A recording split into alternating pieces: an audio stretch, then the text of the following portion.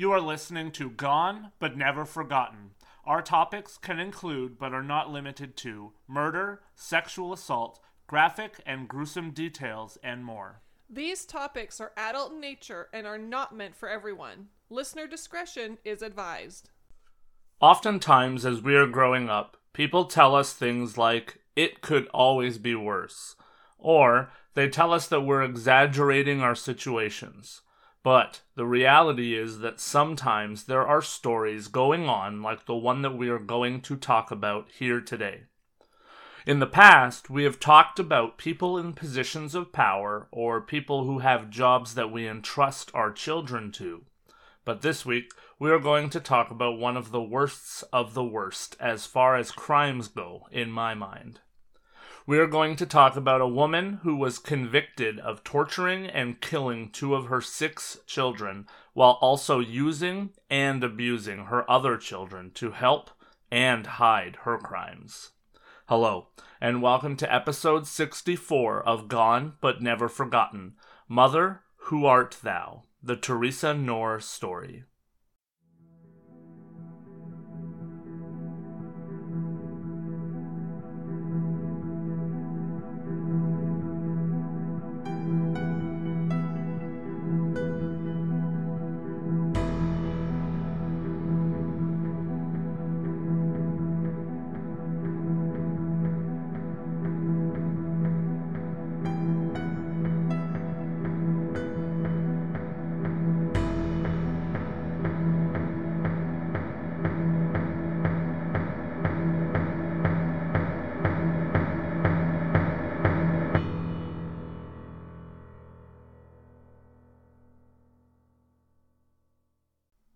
Hello everyone, and welcome back to Gone But Never Forgotten. Thank you again for taking time out of your week to spend listening to my voice and listening to another story of true crime that sadly takes place in our midst to some extent every single day of our lives. This week, we're going to talk about many lives that were altered and even ended at the hands of an American woman who now thankfully calls the California Institution for Women in Chino, California, home. Before we jump right into the case here, I do want to thank our long-term patrons on the show, Stacy and Michelle, for supporting GBNF every single month. Every little bit helps, and you guys have been supporting the show for a long time.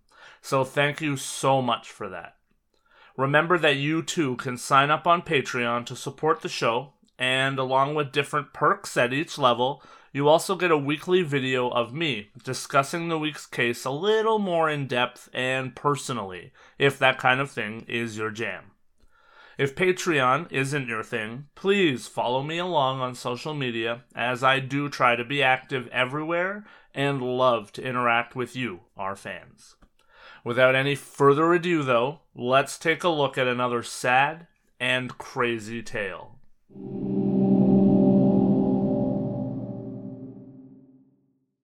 Teresa Jimmy Francine Knorr, born Cross, was born on March 14, 1946 in Sacramento, California, and she was the youngest of 3 children to Swanee Gay and James Cross. Teresa's mother had a son and a daughter, William and Clara, from a previous marriage. James worked as an assistant cheesemaker at Golden State Dairy in Sacramento, and Swanee worked at a timber company. In the late 1950s, though, James was diagnosed with Parkinson's disease, which meant that he needed to quit his job, and because of that, he did develop depression, and it has been reported, though not proven in a court of law, that he was abusive towards his family as the depression set in. Swanee was able to work jobs and keep the family afloat for a period of time. Swanee, however, did pass away in March of 1961 from congestive heart failure in Teresa's arms while they were shopping. When Swanee passed away, James had to sell the family home because he was unable to keep up payments on it. The death of her mother impacted Teresa greatly, and she also fell into depression. Less than a year after the death of her mom, Teresa would get married for the first time when she was only 16 years old. Her first husband was Clifford Clyde Sanders. He was 21, and they got married after only meeting a few months before they tied the knot, on September 29th, 1962. Immediately after they got married, Teresa would drop out of high school, and she got pregnant soon thereafter as well. On July 16th of 1963, Teresa would give birth to Howard Clyde Sanders. To say the marriage between Clifford and Teresa was rocky would be an understatement. Teresa was very possessive and controlling, and she reportedly always was accusing Clifford of cheating on her. Then, on June 22nd of 1964, Teresa would report to police that Clifford had punched her in the face during one of their arguments. She, however, refused to press charges, and so there was only a record of the alleged incident. On July 6th of 1964, one day after Clifford's birthday, things would escalate again. This time, Teresa was yelling at Clifford because he had spent his birthday with friends instead of at home with his family. Clifford finally managed to speak up for himself, and he told Teresa that he was going to leave her. At that, Teresa became incredibly angry, and she shot Clifford in the back with a rifle, killing him. Teresa would be arrested and charged officially with Clifford's murder, and she would in turn plead not guilty. Her claim was that she shot Clifford in self-defense. During the trial, as Teresa was pregnant with the couple's second child, she would say that she had to shoot Clifford because he was a violent alcoholic and he had previously assaulted her and abused her. Consequently, however, many members of Clifford's family would testify that he was never violent and he was never abusive, especially towards his family. The prosecution would frame their case around saying that Teresa had killed Clifford without any provocation. During the trial, Teresa's own sister would even take the stand and testify against her. She said that Teresa was incredibly possessive and jealous of everything that Clifford did. She stated that Teresa had even told people in the past that she would kill Clifford before she would allow any other woman to have him. As such, him saying that he was leaving was the only provocation that she would need. The case would wind up in an acquittal for Teresa on September 22nd of 1964. She would then give birth to her second child on March 16th of 1965. This child was a daughter, and she was named Sheila Gay Sanders. Unfortunately, Teresa would continue to spiral in the depression that her life had given her to this point, and she also began drinking very heavily. Teresa would become a regular at the local Legion Hall, where she would meet Estelle Thornsberry. Estelle was a disabled member of the United States Army, and the two would strike up a fast friendship and relationship, which eventually led to the two living together as well. The relationship did not progress past that, however, as Teresa started to leave her children at home with Estelle while she went out drinking, and at times she would disappear for days at a time. Estelle finally realized that he had had enough when he found out that Teresa was cheating on him with one of his best friends. He told her that combined with all of her wild ways, her drinking problems, and other issues, were enough, and he ended the relationship. From there, Teresa would start a relationship with Robert Knorr, who was in the United States Marine Corps. She would again get pregnant, and they would get married on July 9th of 1966. The two would end up having 4 children together. Susan Marlene Knorr was born on September 27th, 1966. William Robert Knorr was born on September 15th, 1967. Robert Wallace Knorr, Jr. was born on December 31st of 1968. And Teresa Marie Knorr was born on August 5th, 1970. Susan, William, and Robert were born while Robert and Teresa were still together. As we saw in her relationship with Clifford, Teresa would continually say that she believed that Robert was cheating on her, and she filed for a divorce from him on June 3rd, 1970, while she was pregnant with their fourth child. Teresa was born 2 months after the divorce filings, and even though Robert tried to see his children, that was in vain because Teresa blocked him at every single turn. Teresa would get married twice more, and both marriages would be about the same. Lots of abuse, lots of accusations, and they eventually ended in divorce. Her third marriage was to a railway worker named Ronald Pullum, and her final marriage was to a copy editor for the Sacramento Union named Chester Harris. Susan, one of the daughters, would become very close with Chester, and that caused Teresa to get very jealous of their relationship. The abuse that took place in Teresa's relationships was sadly not just contained between herself and her husbands, neither. Teresa had started to be abusive towards her children, physically, mentally, and verbally. And after her fourth divorce, the abuse would get progressively worse as she took out all of her anger on them. Teresa also kept to herself and put a lot of weight on after her last divorce. Not only did she become a recluse, but she also forced her children to become reclusive as well. The kids were never allowed to have friends over, and the home itself was not in good shape. The apartment smelled like urine, and neighbors said that when they did see the children, they could tell that things were not all right. The kids were high-strung, they were unkempt, and they seemed to be afraid of everything. Now, when I say abuse, I'm sure that most of us think of being hit or spanked, but this was abuse to an entirely different degree than what most of us are familiar with, thankfully. Teresa would torture her children. She did beat them, but she would also throw knives at her children, burn them with her cigarettes, and she would even make her children help as she abused the other children. Teresa would make other children hold down their siblings while she would beat them.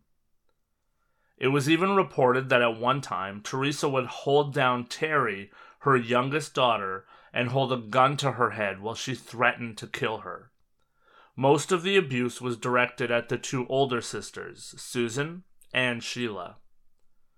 Later, Terry would say that their mother was incredibly resentful of the older girls who were maturing and looking very attractive, while Teresa was wasting away, getting older, and putting on more and more weight.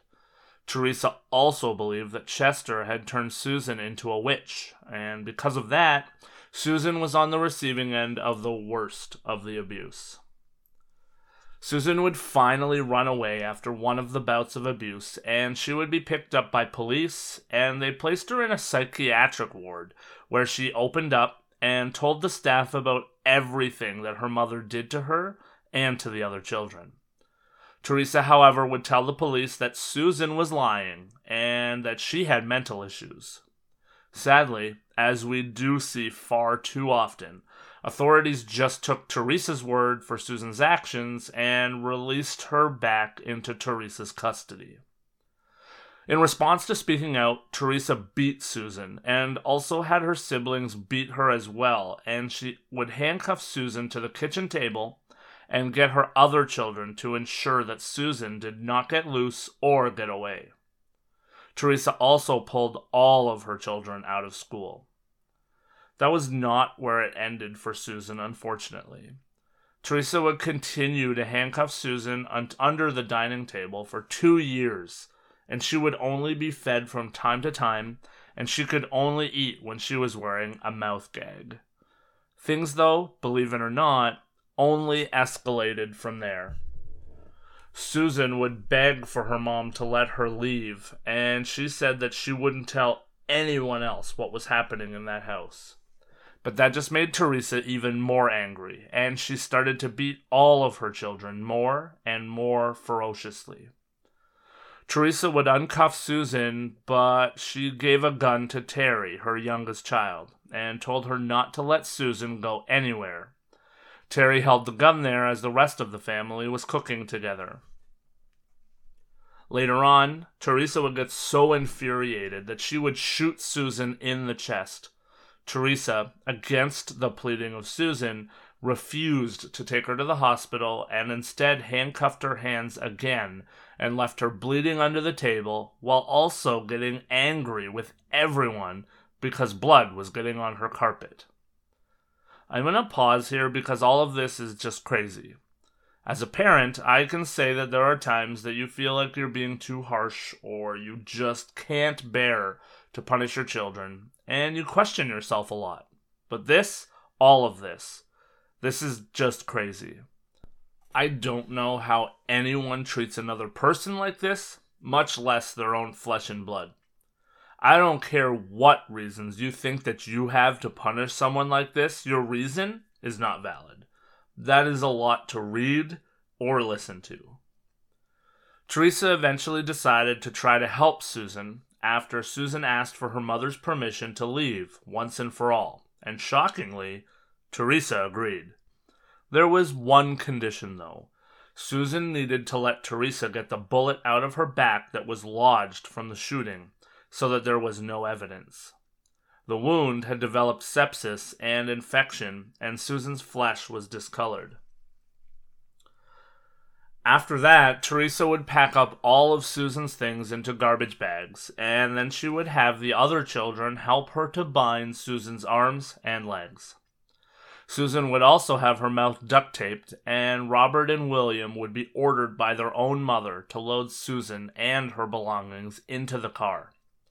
The four would drive to Squaw Valley, and Robert and William would put Susan on the side of the road on top of the garbage bags that had all of her things inside of them. Teresa told her children that Susan's wounds were from the devil, and that they needed to deal with those wounds with fire. Teresa would then cover Susan and all of her belongings in gasoline and set her and all of those things on fire. The three of them just then left her there. Susan's body was still smoldering the next day when it was found. The body was in such an ill state that a positive identification was actually never made on the body.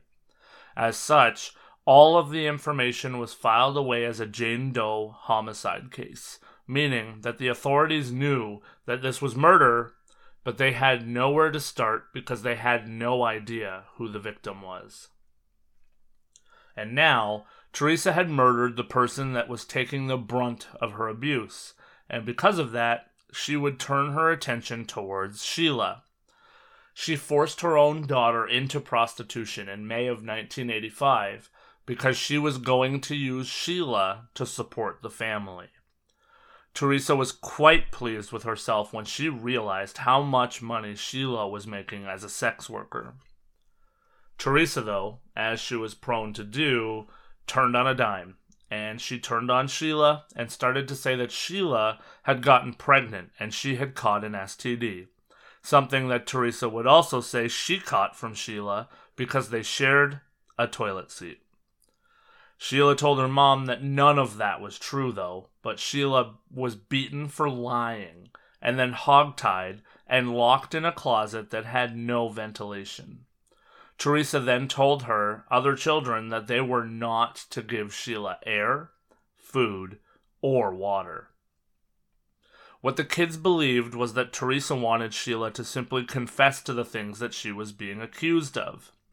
Finally, Sheila did just that to try to put an end to the punishment and said that she had gotten pregnant and she did have STDs.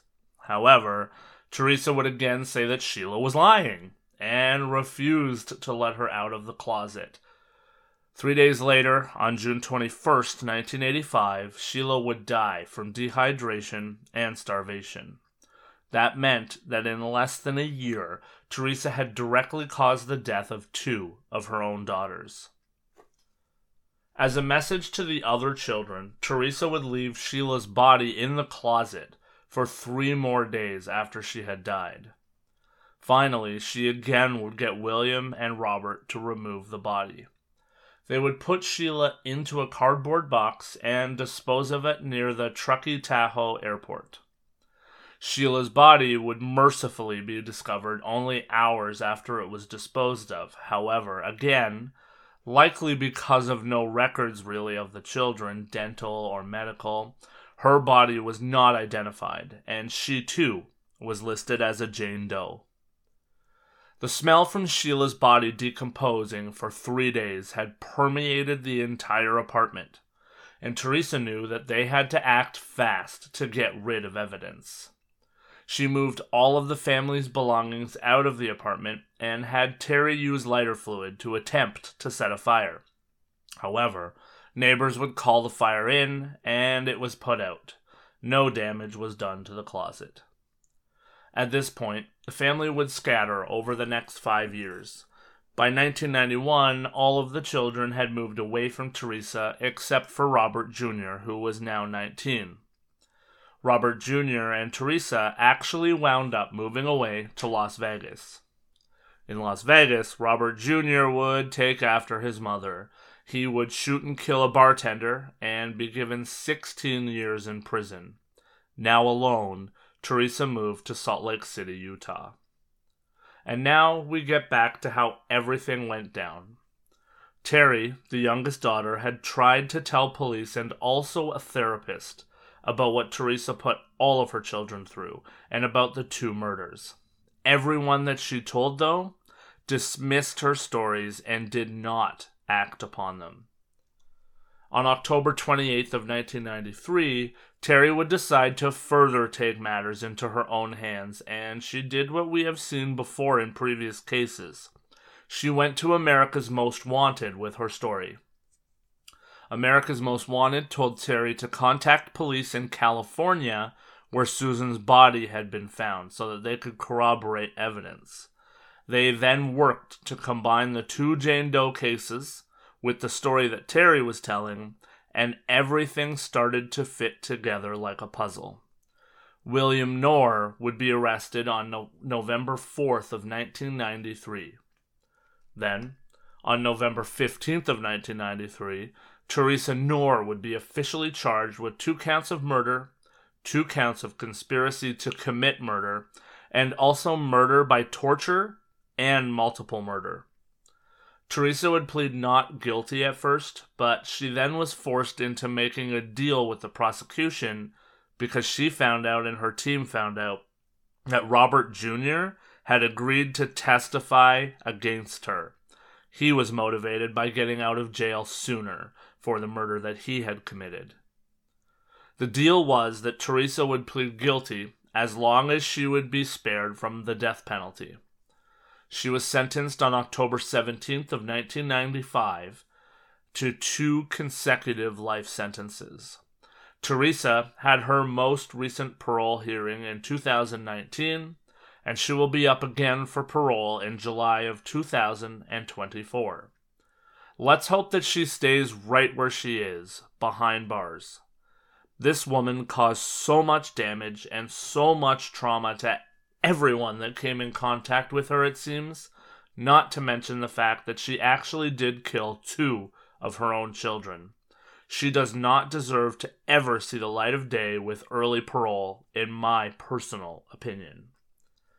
If you're interested in this case and learning more, you can watch Cold Case Files, and the episode contains an exclusive interview with Terry Knorr Walker, Teresa's youngest daughter.